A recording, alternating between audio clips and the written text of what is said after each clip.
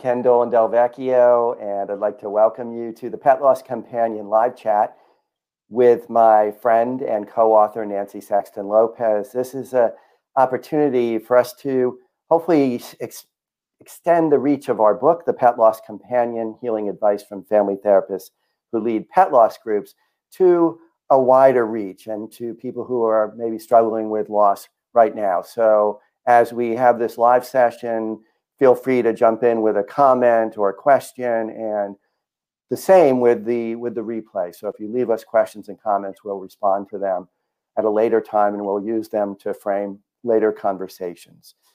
Our subject today is my grief normal? And we're going to start out, Nancy's going to talk some about grief and what is normal grief. And then we're going to have some questions that we have received. We'll address some questions that ask that question. They'll tell us a little bit about what particular people are going through. And Nancy and I will talk about what we think in response to those comments and questions. Welcome tonight. We're going to talk a little bit about grief.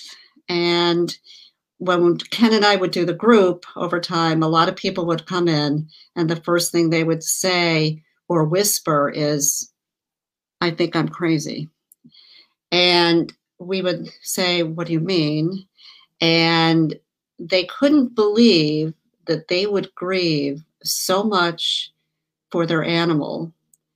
And they would say, "Wow, I didn't grieve this much for my parents or my grandparents or my sibling or my spouse." And they couldn't quite place why they were so upset and in turmoil about the death of their animal. That's because in a lot of situations over time, pet loss has been disenfranchised. And part of that reason is that we have kind of a law of thirds. There are people who just don't like animals. So a third of the population, give or take, is just not interested. They don't understand the companionship or the friendship of the relationship, and they're not really interested. They don't know how to respond. 1/3 of people like animals; they're great, but if something happens, they can more easily say, "Look, we're not going to be able to, have our animal anymore or our pet anymore, so we'll find a home for them because of such and such." But then you have the third, which are us. We love our animals. We are pet parents and guardians. They sleep with us. We give them birthday parties. They go with us everywhere. And we take that responsibility, to love them and take care of them until they die. And that also goes back to, we just don't know how to grieve in our society. We're not very good at it. You have 3 days off from work and that's it. And that is obviously not the case. We can grieve for a period of time. Well, I'm going to jump in and first of all say hi, Wendy. It's great to see that you're with us. And people, I think, are unprepared for the degree of grief because they just aren't taking into consideration the intimacy that we have with her. They're with us all the time, every single day. They're the first living being who greets us when we get up in the morning, and they're always happy to see us, and it's so uncomplicated. And we touch them and we care for them, and the relationship is so simple in most cases. And even if we love our parents with all of our heart, but they're not part of our household often, or we don't see them every day. That's right. Our friends, the same thing. And so there's this big chunk of us that just disappears when one of our animal companions dies. They get woven into the tapestry of our lives. We do. It is a very intimate relationship, and that's what we would tell people, right? It's the relationship you grieve. Mm-hmm. It doesn't matter if it's 2 legs or 4. It's the relationship, and a lot of people don't understand that relationship because obviously if they don't have that affinity for animals, they don't get it. And then at some point another time we'll get into what to say and not to say to people who mean well, but say the wrong thing. So you're not crazy. Your emotions are valid. and it ebbs and flows. In the beginning, you feel bereft, traumatized, like a black hole. You've lost an arm. You have physical and cognitive and behavioral and emotional symptoms. You're miscombobulated. You're sad, and you're in shock sometimes, or in denial. You can't get out of your own way. It's a real emotional bereft place. Now that then, as time goes by, that episode or those types of episodes are less frequent and less intense. Now, that doesn't mean that you can't have an intense, episode at some point, because you may have a trigger. Okay, so you may see something that reminds you of your cat, and you're like, oh, or you hear a song, or it's an anniversary, or it's spring. And so, but it's a process. It's not an event. And it's important to realize that people grieve differently. Everybody's unique in how they grieve. But the point is that you will get through the process. It sucks. It's horrible. It's sad. It can be gut wrenching. But over time, you do work through it. To kind of get to the last task is to kind of integrate it into your life.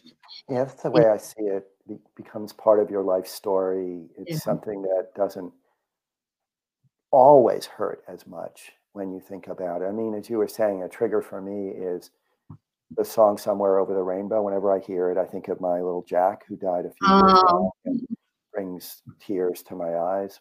But I also think, when I think of him, I also think about how wonderful it was to have him in our lives. And, that's kind of the way I look at it. Over time, the pain gets balanced out by the really strong, loving memories. But that's not the way it is in the beginning. And that's not the way it is at certain times when something, maybe the holidays, maybe their birthday, maybe the change of seasons. And as you were talking, I was thinking some people experience grief in more physical ways.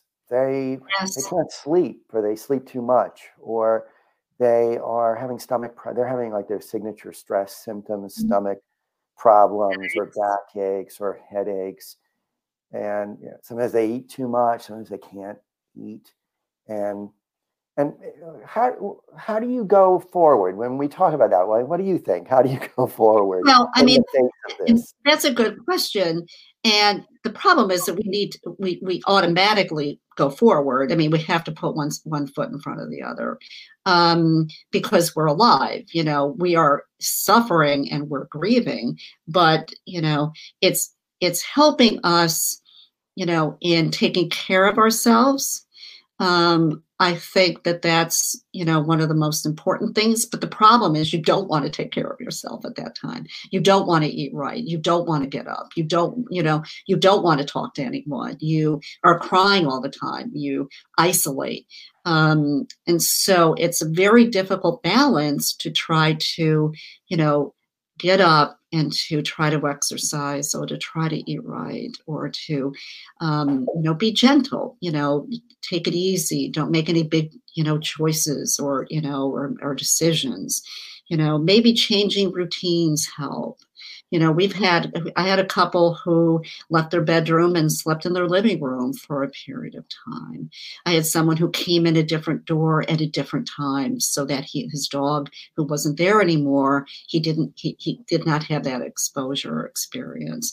So it's also learning coping mechanisms. But you also don't want to share with people, or you have to cautiously share with people, because some won't understand, and make it harder. Yeah, I've had situations where people regretted sharing at work because their supervisor, after hearing how sad they were, thought that they were inept and felt like there was something wrong with them, which of course is not true. But it goes to show you how differently people think about this kind of loss in particular. And you have to be protective, unfortunately. So you want to get people around you that are supportive, and hopefully you do have some people that are supportive of you. And so it's going to happen. Time will heal. And people don't want to hear that because they're too much in pain, right? They want it over. They don't want that pain anymore. Yeah, that's very tricky because like we're trying to give people that idea and that understanding, but it also isn't the kind of thing you'd want to say to somebody who just lost their pet. You wouldn't want to say, hey, you're going to feel better in a little while. Or you wouldn't want to say many kinds of things that people frequently do, like they're in a better place or something like that, because it really is going to come across as being kind of dismissive. And it's almost like you're taking care of your own feelings. It's just important to let people feel what they do. And we have a comment, Wendy says, is a sense of guilt that people feel because they're laying on this judgment about how come I feel so badly about this. And one of the things that it's so important, it's such an important comment, is we just have to be gentle with ourselves. We have to be able to say, I'm not going to add layers of pain on top of the pain that I already feel. I'm not going to add layers of judgment, hostile judgment, on top of what's already a very distressing time for me. It's okay. You have feelings. It's okay to have feelings. Yeah, which is not an okay. Which again, that's to some people that's news. Yeah. About much of anything, and so it's something we have to.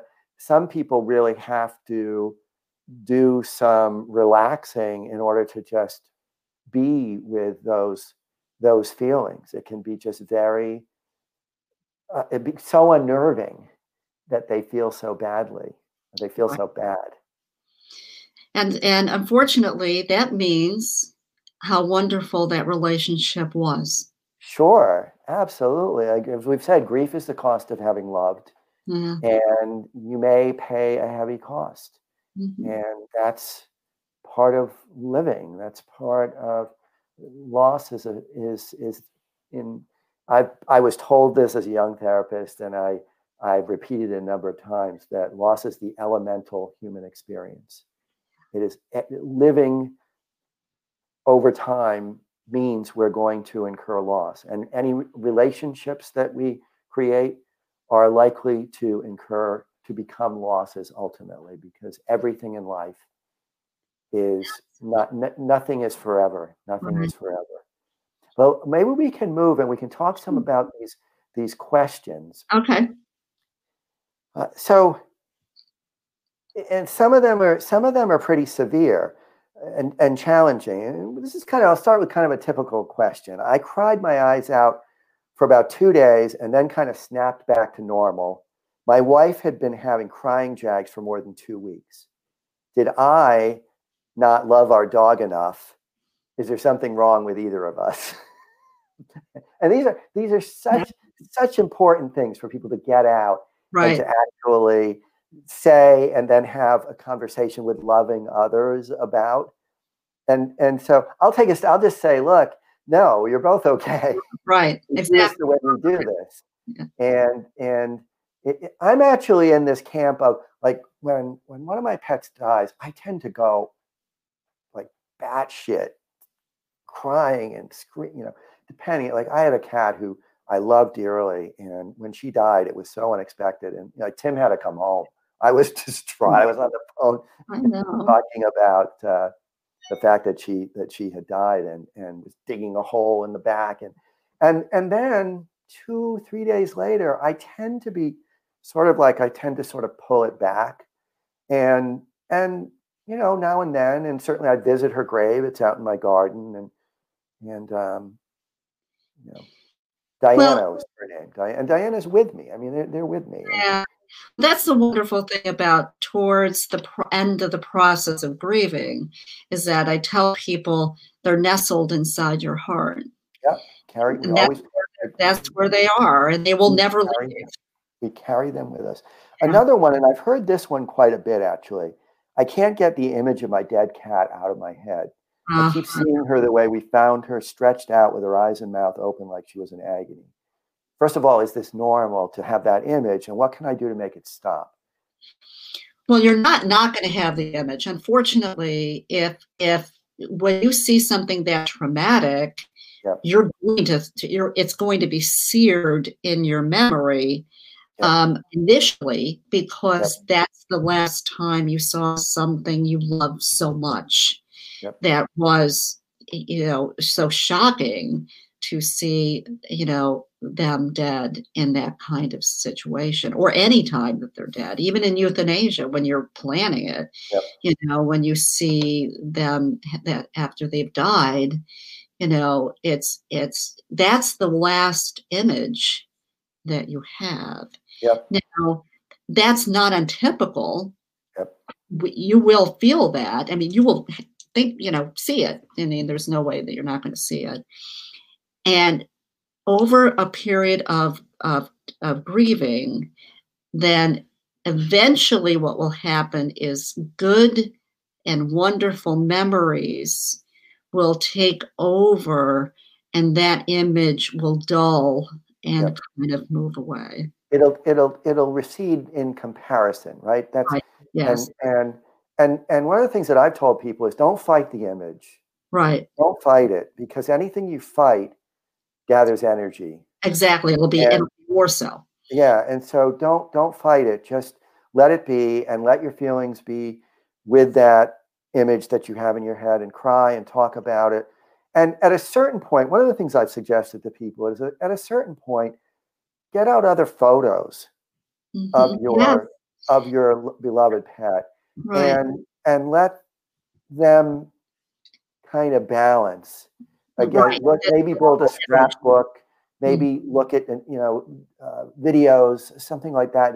But the first thing is, I just think let it be. Like it, as you said, it will fade, it will recede. Yes. If you just allow it. It's part of the story. It will, and the thing that I think it's important to understand is it will lose its power. Yes, it will lose over time. It will lose its power, and it'll just be part of the story of your dear friend who meant so much to you.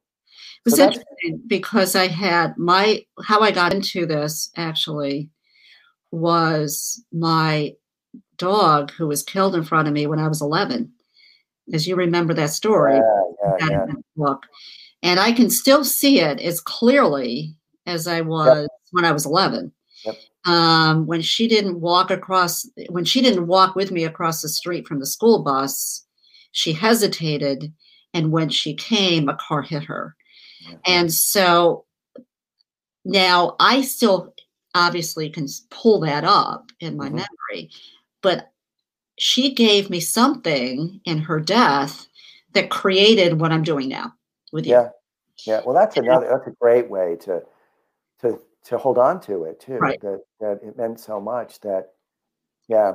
And as you say that, I mean, I can remember Pinky, a rabbit I had who died when I was 8. I mean, I can picture her in the hutch, stretched out, and I mean, it's those things get seared into our brain. You don't have that emotional reaction. No, but it's there. And there is a little hint of, there's a hint of sadness. I can conjure all of them, but I just the way I can remember my dad. I was with him when he died, and I was with my mom moments after she died, and so all of that is part of a life. Like that's my life story, and over time, and this is something that I probably will say over and again, is new news becomes older news. Yes, it does. And eventually it just becomes part of your story. Let me bring up another one of these. And this one is really crucial. We didn't see this a lot, but I think it warrants. We had a couple people who come to the meeting, and thankfully they had somebody waiting for them. But they would talk about wanting to die. I mean, wanting to be with their pet so badly that they were trying to suicide. Right. It's not atypical for people that came in and would say, "I just want to be with them. I want to be with them. I want to be with them." And I want to say, first of all, that you want to take that seriously. You want to take it seriously. And then it's important for the people who are around them to ask some questions. But one of the things I want to just put out right now is the National Suicide Prevention Lifeline, because Good. it's always a good thing to know that this exists. And it's the following number. It's 800-273-8255, 800-273-8255. I'll add that and in a comment after the. And after as a person out there who is watching, Yes. you know, you're not being a professional. If you're hearing those comments, I don't want to be here. I want to be with my animal. I don't know if I can go on. I mean, as a professional, obviously, this is what we deal with. So we know we have a way of kind of, asking the right questions to see and assess that if that's the case. But if you have any thoughts about a friend or worries about a friend, concerns about a friend, it's okay to get that. Yeah, and the one thing I want to emphasize, as I always do when I talk about this subject, is there used to be a myth that if a person talks about wanting to kill him or herself, they're unlikely to do it. That the person who does it doesn't talk about it. And the truth is exactly the opposite. The people who actually do follow through with self-destructive behavior have generally talked about it with at least one or more people.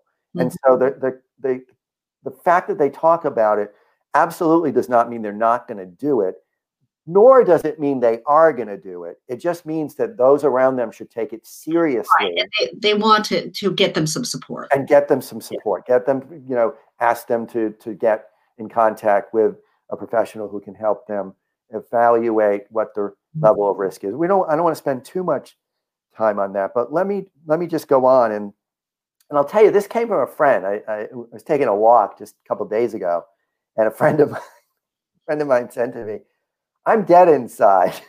I have had dogs, I've had cats, and I love them to death. And then when they die, I'm just like, I just kind of go on.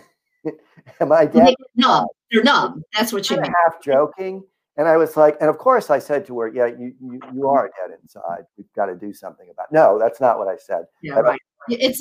They're numb. They just can't feel anything. Yeah, that's normal too. That's normal too. Some people go into this limbo place and kind of they're not able. Now, of course, we go into cultures, we go into families, we go, how do people grieve? How do they emotionalize, right? So Anglo, I come from an Anglo family. We didn't have any emotions. We were allowed to, so how do we deal with grieving as opposed to a family that's very robust and being emotional and can, access that and be demonstratively upset. So, but yeah, I mean, some people just they shut down, they become numb. They don't know what to do with their feelings. Yeah. So I just got a note that the video paused, and I hope it's back. I don't know if it is, but hopefully it's back going. It seems to be going live. Okay. So anyway, we'll keep going. So I mean, that's the way I look at that is we're all different. Yeah, we're all differently. There's no right or wrong. No, there's never any right or wrong in how you grieve or how you feel or what you believe in. Yeah. So and one more. And this is another one we've heard a lot. Our surviving dog seems to be grieving too. Yeah.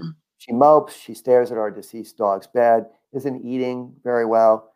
Is she grieving too, and how can we help her? Yes. Yeah. And that animal's gonna go through the same thing that you will. You know. Yeah. I remember when Tashi died. This is way back, many years ago, and Noelle would just go out and sit in the middle of the lawn in the back, and she didn't know what to do because she would follow Tashi around and to urinate, and she just sat there. She was, confused. And so it's very common for another animal to grieve, the one that's doesn't always happen by any means, but sometimes it does. And the way that I think about that is, how do you help them? You love them. You support them. You just love them. You give them extra attention. You cuddle them. You talk to them. you do all the things that would help anybody who is grieving. And just like you said, I mean, that many animals will go through their own period, just like people will, and it will look however it looks. It is interesting that the connection some animals have. The day that Lulu, our Lulu, was dying actually. Fred, who was her companion for their lifetime, licked her all day. He licked her all day. He had never done that. And he just sat and licked her.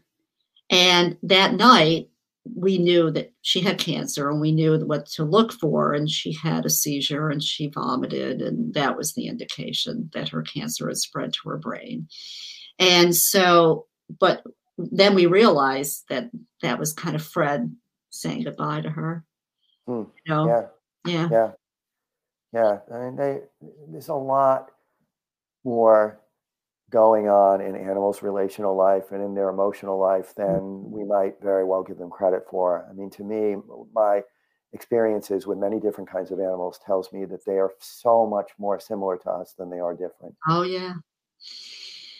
But, I mean, grieving is normal. Emotions are normal. Be gentle. Let them be. If you repress them, you could easily become depressed. And we don't, you don't want to, and you're going to be depressed already, but you could be more due to deep depression. Well, even that question, I think, is a good one, Nancy, and maybe the one we can sort of wrap up with. And in fact, I have that down here as well as something that was asked, and that is, I've been basically incapacitated for almost a month. Is this normal? And of course, we need to know what incapacitated meant. It's real, that what it means, right? But the way that I always look at this is, if you cross the boundary of 2 weeks when you have not been able to crack a smile and you have not had any moments of relief, then you deserve, or been able to do anything. Yeah, then low energy. Then you deserve to see a therapist, to be evaluated, because grief looks a lot like depression, but depression is unrelenting. And if the diagnostic criteria says that if you go 2 weeks without any ability to rise from it, to be roused from it, then you deserve to get some professional help. And there should be absolutely no stigma for that. No. Well, that's how that person can take care of themselves. Yep. Yeah. So we hope that you got something out of this. We are going to be here every Thursday at 6:00 for a half an hour with Ken and I to answer your questions and talk about the process of grieving with our beloved animals after they die. We'll go into other kinds of pet-related topics, but we would love you also to take a look at our book, because it was a labor of love for us. Yep. And if you find this useful and you want to see the previous videos, you want to listen to the recordings, they're on Anchor and a number of other podcasting services. And also you can go to the Pet Loss Companion on YouTube and see these videos and some related videos as well. And if you find value, if you would subscribe, you'll be then kept up to date on what's coming next. So we look forward to you joining us, and we'll look forward to talking with you again next Thursday at 6:00. Be gentle with yourselves. Take care. Bye.